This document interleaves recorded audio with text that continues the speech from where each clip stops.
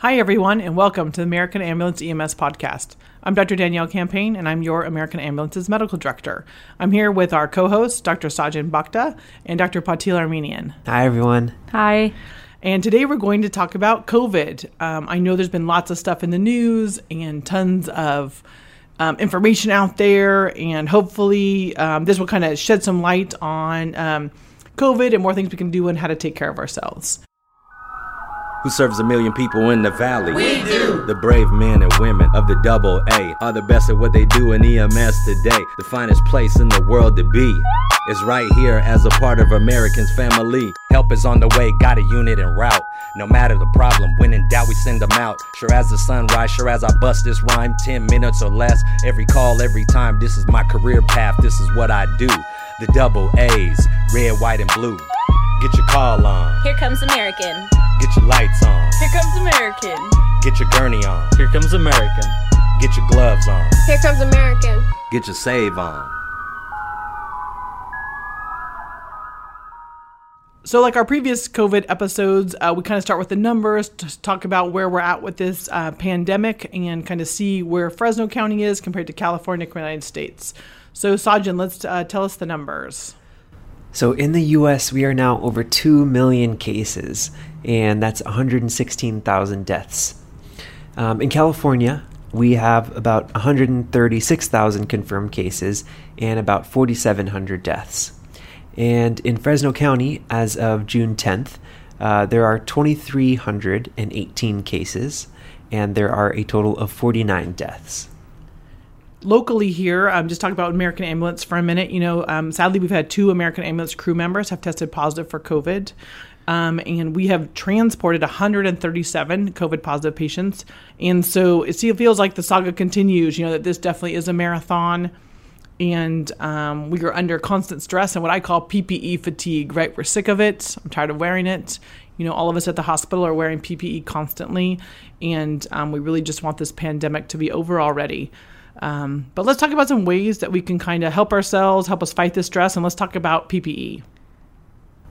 I think the bottom line is you have to keep wearing it. It's really our only weapon against COVID, and so you really have to wear a mask. You're not even allowed to enter our hospital without a mask on. And so now, as we're seeing more businesses opening up again, a lot of them have their own rules in place. Like, for example, you can't go into Costco without a mask on and things like that. And that's being done for a reason, because so far it's been the only thing that has shown to help prevent the spread of COVID. And although exhausting, we need to keep wearing PPE on all patient encounters. Let's just review that for the policy for American Ambulance. So every patient encounter, you have an N95, you have eye protection, which is either goggles or glasses, and gloves. Now, if you have somebody that you suspect aerosolizing procedure, respiratory droplets are anticipated, maybe it's a code, maybe it's someone's coughing, you're going to add a splash gown and a face shield. And this is the must. That's the minimum. You've got to have your mask on, your eye protection, your gloves on, and then you can add the gown and face shield. And just so you know, we are right here with you. We do this in the hospital all the time. I am so sick of wearing my mask and face shield and gloves, but you got to. It's one of those things where it's really the only thing we can do to protect ourselves. And already 2 of our own in American Ambulance have tested positive for COVID. Luckily, not hospitalized, doing fine. Just to share, at CRMC, we have 16 people at CRMC, or I should say CMC, the whole community system that are tested positive for COVID. So it's happening to our healthcare providers. And so the way to protect yourself and to protect your families is to wear your gear. So SEMSA kind of addressed moving away from intubation. We talked about this a little bit in our last podcast. So now we're into the supraglottic airway. So our go-to airway is either the King tube or the iGel. The King tube's on its way out and the iGel is on its way in. You'll be seeing training going on at different stations. And the idea was that intubation is a very, very high-risk procedure, and the idea is that your exposure to COVID is very great. And so we want you to use the iGel or the King tube, and the idea is that when you bag, you can also have the cover over the patient. That way everyone is protected. And like all things that we do, don't forget that just because there is a supraglottic airway in that don't assume that it's a closed circuit. Unfortunately, there is still air leak. There is still the potential for contamination and for aerosolization of whatever particles are coming from the patient's lungs and airway. So even if there is an eye gel in, please remember to continue to place a shield over the patient, a covering over the patient, and protect yourselves. So let's talk about how we take care of ourselves during this pandemic. There's a lot of things about taking care of patients, and one thing's in healthcare, we're not really good about taking care of ourselves. So what are some recommendations? What can we do with regards to sleep? Those of you who don't know me don't know my obsession with sleep, but I really firmly believe it's the best thing you could do for your immune system. It's so important to, it's not just to fight stress, but like you actually need to have deep sleep and REM sleep for your immune cells to actually function better. And so this is really hard in our world because we all work shifts.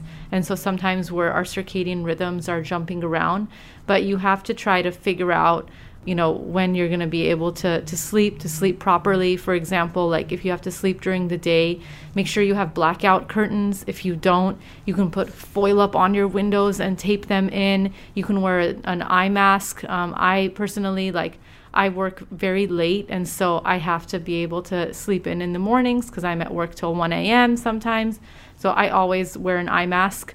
But you have to, shut out the light, kind of do all these things to take care of yourself. And the impact of sleep debt on not just your immune system, but on metabolic and endocrine function is huge. There was a great study in Lancet in 1999. Mm-hmm. I know that sounds old, but it was very well done. And it looked at carbohydrate metabolism, so how you broke down carbs, thyroid function in men after a time in bed to either 4 hours per night for 6 nights. And so if you just got 4 hours in sleep a night for 6 nights, you had a huge problem with your ability to break down carbohydrates. You basically became like a pre-diabetic.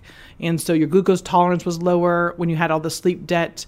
Your cortisol concentrations, which are like your stress hormones, are super high, and that mess with your sympathetic nervous system.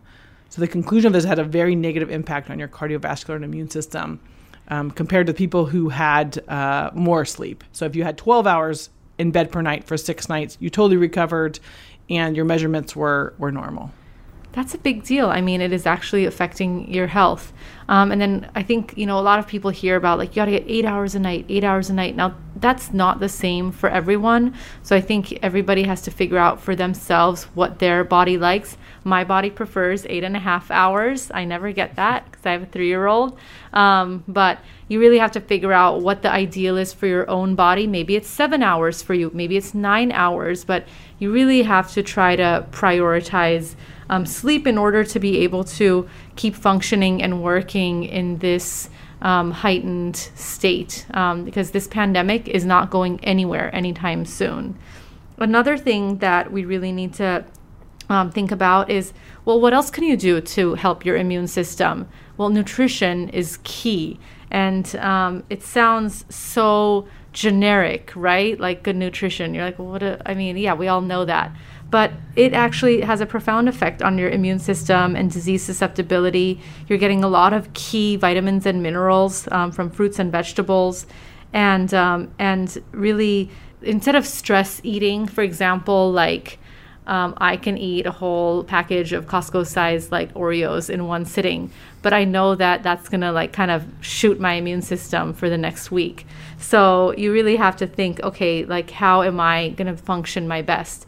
So that's going to be, increasing your fruit and vegetable intake. You got to get your iron, zinc, vitamins A, E, B6, B12. These you can get through food. You can also additionally get through supplements. And these are all going to kind of help you. And I want to jump in on food for nutrition for a second here. One thing with shift workers, and maybe Sajjan, you can comment on being a shift worker, it's hard to plan, right? You're exhausted, you're tired, you go up at 1 a.m. You don't want to go home and make yourself a salad, right? So you got to plan your food meals, or I don't know, Sajjan, what do you do personally? How do you do a lot of shifts, a lot of jumping back and forth between shifts? Yeah, it helps that I have a partner that helps keep me accountable, but also helps share the workload. So my wife helps me cook a lot when I can't cook. And then, just like you said, we actually have to plan out our meals for the week and plan out our shopping ahead of time, especially in this COVID world where, access to grocery stores and things, we're trying to limit our exposures and exposure to other people. Planning big trips and then planning to cook once or twice a week and planning out our meals for the rest of the week. I think it helps keep you on track too, that you're having a healthy balanced diet if you know what you're eating for the whole week. So that way if you have a stressful day, maybe you're packing things with you. I know the crews sometimes don't have time to stop and they're bringing their food with them in their ice chest. And so it's nice to plan that out so you get your vitamins. Danielle, you're probably the busiest human I know. What are you doing? Yeah, so I am starting to food plan in that I use Instacart for grocery shopping, but I make my meals in my mind first and then order the groceries that go for that. Because I know if I have a bunch of frozen pizzas in the freezer, guess what? The kids are eating frozen pizza. But if I don't have frozen pizzas in the freezer and I've already planned out the chicken, the beef, and then I take some for myself. And so I like to always have a protein bar in my bag or like a pre-made peanut butter and jelly sandwich, something healthy. So just in case you can't, because we're not doing any fast food. And most of that's just for convenience and for lifestyle, because fast food really has no good nutrients in it for us. And it's really just a comfort food. And to validate my no fast food, there's actually a great study that looked at how negative emotions predict our alcohol consumption, our saturated fat intake, which is fast food, and our physical activity. So, I have a really bad case at work, right? Somebody dies and I'm really sad. I want to go home and have a Big Mac and French fries, right? Or I want to go have a burrito. And so I feel like food and alcohol kind of make us all feel better when we have bad cases. So I don't know about you medics listening. I'm sure it's like, sometimes you say to yourself, I just need a beer when I get home. And really that's bad for us, but the studies show that's what happens. So our habits are totally affected by the stress and duress and emotional disturbance that you're under. So I try to now change my thought process and say, you know what? I don't need that beer. What I need to do is go on a walk, or I need to go for a run or get on the treadmill or do something to stress relief. And that's going to be a positive cycle for you, that channeling that positive energy, doing something productive with your time as opposed to doing something that's detrimental to your health actually helps you feel better and helps you navigate the rest of your day even better. Right. And I think it's our responsibility in COVID-19, just like it's our responsibility to wear N95s, is also take care of ourselves and say, you know what, with my time off, I have to choose a healthy lifestyle. I have to eat lots of fruits and vegetables, and I have to exercise in my free time and get sleep. Because like Patil says, I'm a new believer in sleep, that you need to get your sleep. You feel so much better. And then the duress, I think the stress you're under won't affect you as badly. So there's a study in South Korea actually very recently in the last year that looked at the perception between sleep and perceived stress. So people had the same stress put on. And this might be the stress of running out of N95 or taking care of a COVID patient.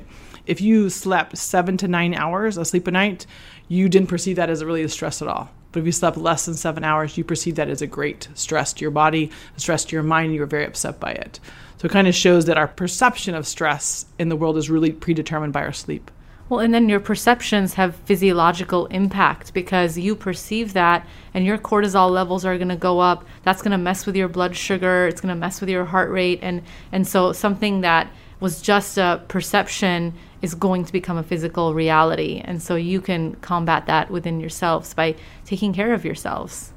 And also drink lots of water. I mean, I can't even emphasize that one enough, but just lots of water. And now I think everybody just saw me. I was like eating an apple after lunch. I have an apple in my bag at all times now, which I never did. But you just have to kind of prioritize yourself so that we can all kind of take care of each other and take care of our patients better. How about supplements? Sajin, there's a lot of talk out there about supplements in the world. What's your take? Are you doing any supplements? Do you think there should be any vitamin supplementation? I do take a vitamin B supplement, mostly because I'm vegetarian and I want to get all the vitamins that I can get. But I know there's a recent study in the British Medical Journal talking about vitamin D supplementation. Yeah, there is a large meta-analysis of patients. There's like 11,000 patients that were from 25 different randomized controlled trials that looked at vitamin D, D as in dog. And so vitamin D supplementation, it protected you against acute respiratory tract infections. So it's interesting for those of us who are fighting this pandemic of COVID, which is a respiratory tract infection. If you had very low vitamin D, you gain the most benefit from supplementation. And so it helps fight off that infection. And so there's a recent study just in May 2020 published out of Lancet, which is a big journal, basically vitamin D and COVID. And so in Europe, the COVID-19 mortality was significantly associated with vitamin D status. So if you had a low vitamin D population, you had much higher mortality. And the one thing about vitamin D, it doesn't really hurt you. It comes in gummies, it comes in capsules, it comes in milk, it comes from the sun.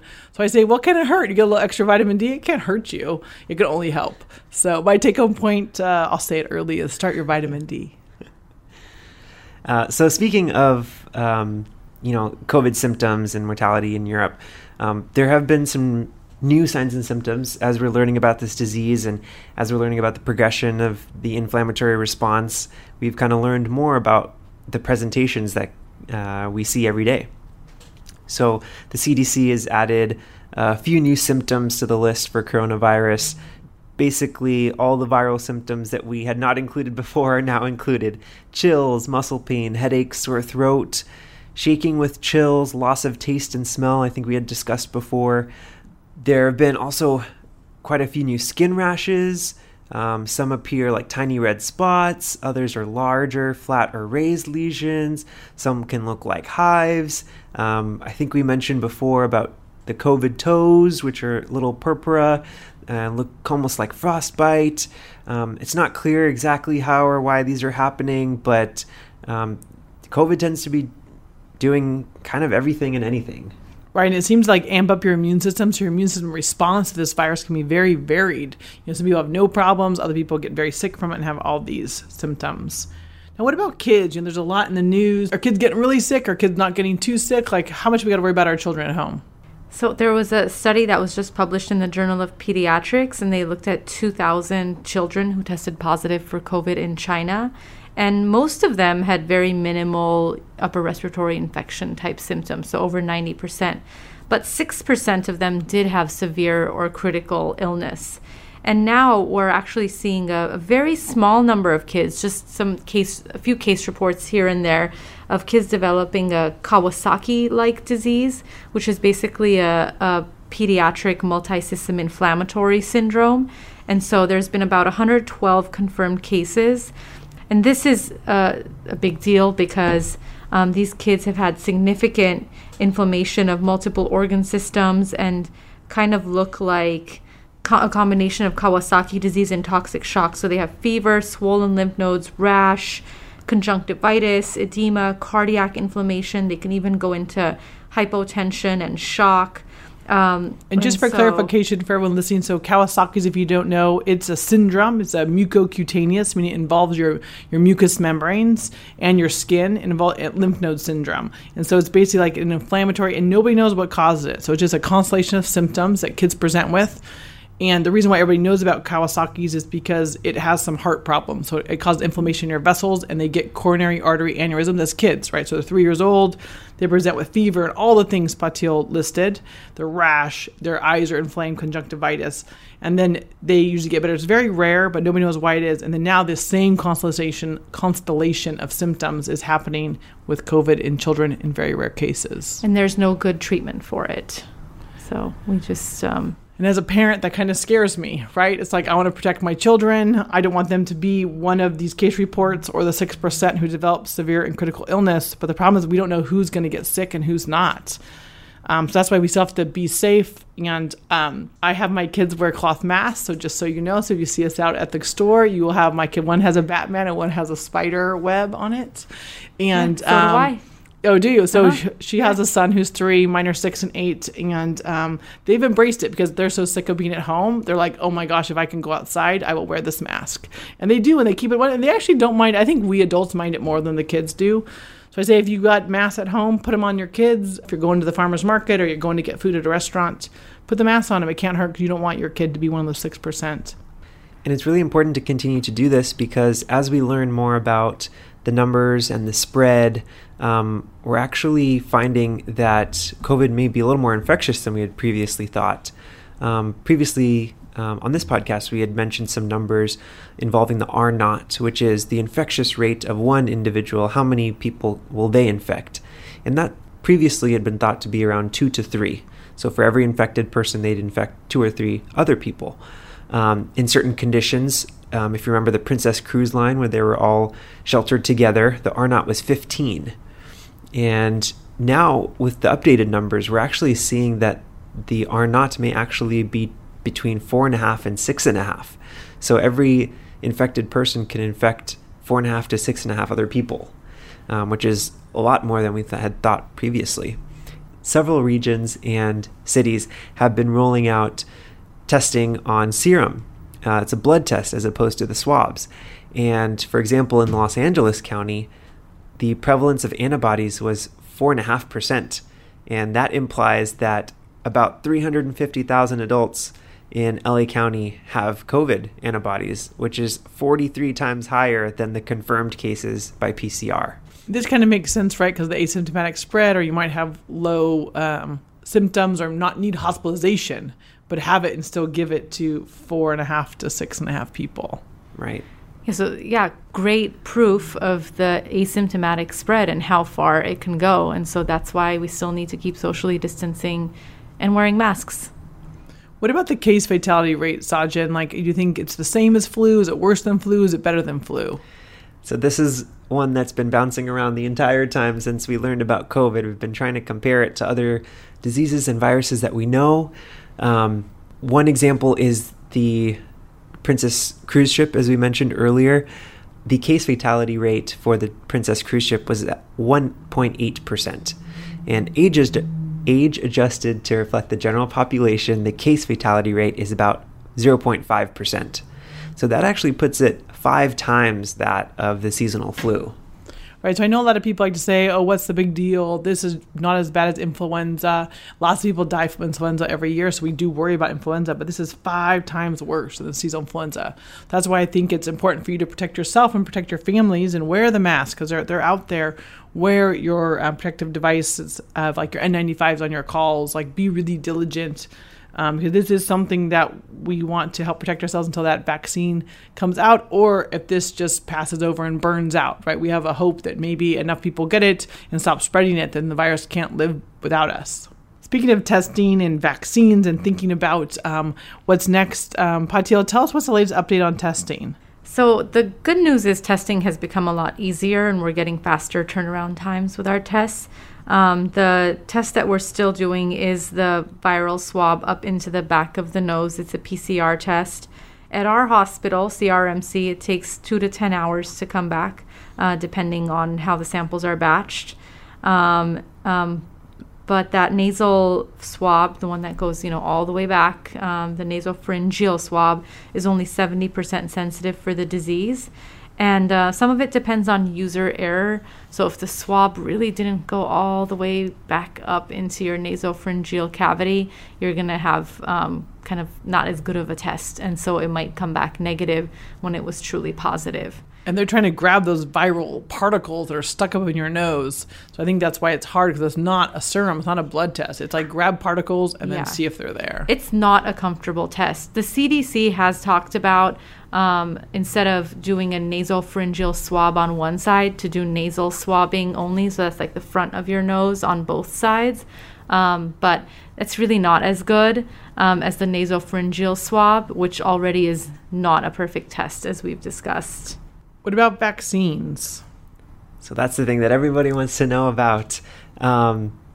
Just as a quick refresher in terms of how we develop a vaccine and why it takes so long.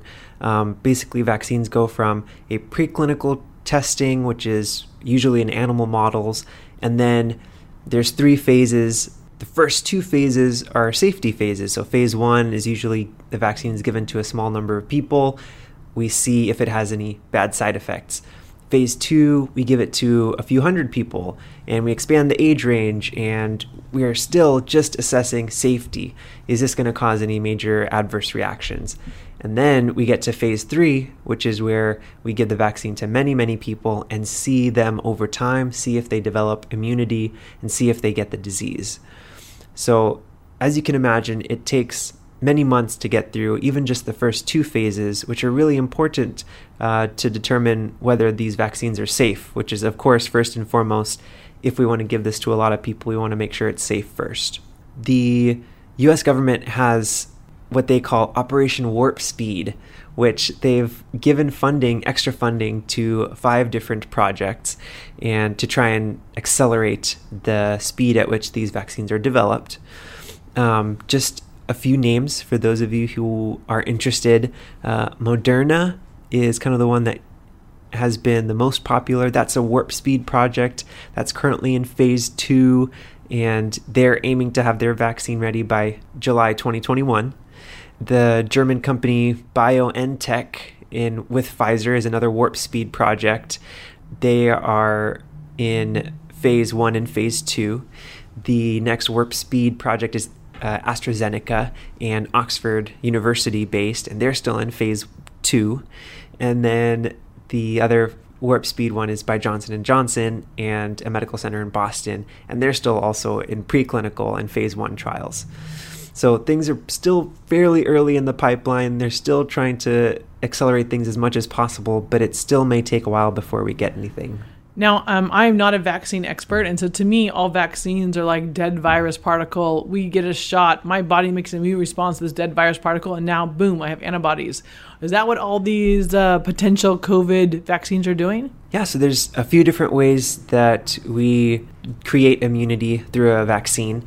Some are genetic-based, so they take a sample of viral RNA and they give it to you, and hopefully you develop an immune response to that. Some vaccines actually use different viruses as a vector to deliver some sort of genetic material that your body will develop resistance to. And that's actually the way that Merck created the Ebola vaccine, was through a viral vector. So they're trying something similar for COVID. There are also protein-based vaccines where they take certain proteins that the virus makes and tries to induce an immune response that way. And then there's also a whole virus vaccine, which is basically the COVID virus, but they try and inactivate all the really dangerous parts and then allow your body to create immunity against that. And then my understanding that it's hard to develop a vaccine against this because sometimes this vaccine can actually paradoxically enhance the disease. So meaning then I get the vaccine, but then it also induces more problems in me. So it's worse than if I actually got coronavirus itself. Right. That's what we refer to as immunopotentiation. Basically, it just means that instead of giving us immunity, it's actually causing us to get sick. And that's, of course, the worst case scenario that can be a pitfall of rushing through a lot of these trials if we don't have the right numbers and patient population to test this on in the first place. Right. You worry about your HIV patient or your diabetic patient or your elderly grandparent getting this vaccine. And then if they get immunopotentiation, that can actually kill them. And so we want to make sure it's a safe vaccine for everyone. Right. I mean, I think that's the thing. There are so many different types of vaccines being developed that work in different ways, and they need really intense longitudinal research to know which one's going to be the best one. And so in the world of vaccine development, it's very rare to actually have a vaccine ready for public consumption within a year, basically. That's going to be very interesting to see what their data looks like and how it all plays out. But I think it's really hard to develop a good vaccine in a year. Okay, a few questions that have come up in the past couple days about COVID that I wanted to ask the group about. So masks, I go to Home Depot, everyone's wearing a mask. I go to Lowe's, no one's wearing a mask. I go to certain restaurants, someone's wearing a mask, someone's not. So what's the take on masks? Patil, share with us, what is the CRMC, the Level 1 Trauma Center in the Valley doing? What are we doing at work? Well, at CRMC, you're not allowed in any of our buildings without a mask on, period. If you don't have a mask, you'll be given a mask at the door and told to wear it. Otherwise, you're not allowed in the building. So it's very black and white for us. You're in the hospital, you're going to wear a mask, or really any of the hospital buildings, whether it's an administrative building or not. The patients are wearing masks too, even the patient who's there. All of the patients have to be masked. With a cellulitis. If you are in the building, it doesn't matter in what capacity you are there, you have a mask on. Now, I know businesses are kind of deciding their own rules. And so as an organization, I think Community Medical Centers has decided masks for all. And there's no end point to this. So it's indefinite. Now, I'm a little confused about case counts. I've heard a lot of people say, well, our cases are going up, but our death rate's going down. We had 100 more positive cases yesterday than the day before. So our case count is definitely going up. But luckily, our death rate's not. We still have a lot of open ICU beds. I know the social distancing was to make sure that we are prepared, that we have the ventilators, that we have the ICU beds ready for if and when the surge happens. So what's your take, Sajjan, on all the case counts up, but the death rate's down? I think it goes back to kind of what we were saying earlier in the sense that we are able to get testing a little easier, which is great. It means that we are finding a lot more asymptomatic or minimally symptomatic patients, which is great for contact tracing and isolation purposes. But it also means that we're finding people who are not quite as sick as we were testing before. So in that sense, the death rate is going to go down, but the total number of cases is going to go up. And remember, even then, the current estimate is that this is 5 times more deadly than the seasonal flu. So it's still up there and something that we need to think about, but just maybe not as bad as we had initially thought, which is great. All right, so with that, let's do our take-home points, our can't miss. What's your take-home from this podcast? So my take-home point is that you're not going to get anywhere unless you are also taking care of your own immune system. And so you really have to drink a lot of water, get plenty of sleep, the right kind of sleep, eat well, lots of fruits and vegetables, try to exercise. So many things to try to pack into one day and every day of your life. But you really have to take care of yourself so that your own immune system is strong so that you can deal with what we're facing nowadays. Sajjan. I just want to remind everyone, this is a marathon, not a sprint. We're all in it together. Keep doing what you do. We'll take care of each other so we can take care of our community. And I just really want to hit home, please, please, please wear your PPE. I work with American Ambulance Leadership all the time on ensuring that you guys have the best PPE and you all have N95s and you've got your face shields. And so please use what's in your PPE bag. We really want you. And so remember, on all your patient encounters, at a minimum, you got to wear your N95, your eye protection, and your gloves. You can add that splash gown and face shield. This is our way to protect you. So in a sense that you can go home and protect your family and you can protect the community that we live so that this stops the spread. Thanks, everyone. Thanks, everyone. Thank you. If you guys like the American Ambulance EMS podcast and you feel like this has been useful for you, please give us a 5-star review on the iTunes store so that we can move up in the ratings so that other pre-hospital professionals can listen to us as well. And we're also taking any solicitations for ideas or topics that you want covered, and you can email us anytime at podcast@americanambulance.com. Once again, that's podcast@americanambulance.com. Thanks. Thank you for joining us on the American Ambulance EMS podcast, produced by American Ambulance in Fresno, California. The views of the guests and the hosts of this show are their own and don't necessarily reflect the views of American Ambulance or UCSF Fresno. The theme song for the show is written and performed by Roshan Roach. The beats were created by Young Pear and Brett Schoenwald. And I'm John Mark Bergen, American Ambulance's media producer, saying thanks for joining us. Have a great shift and stay safe out there.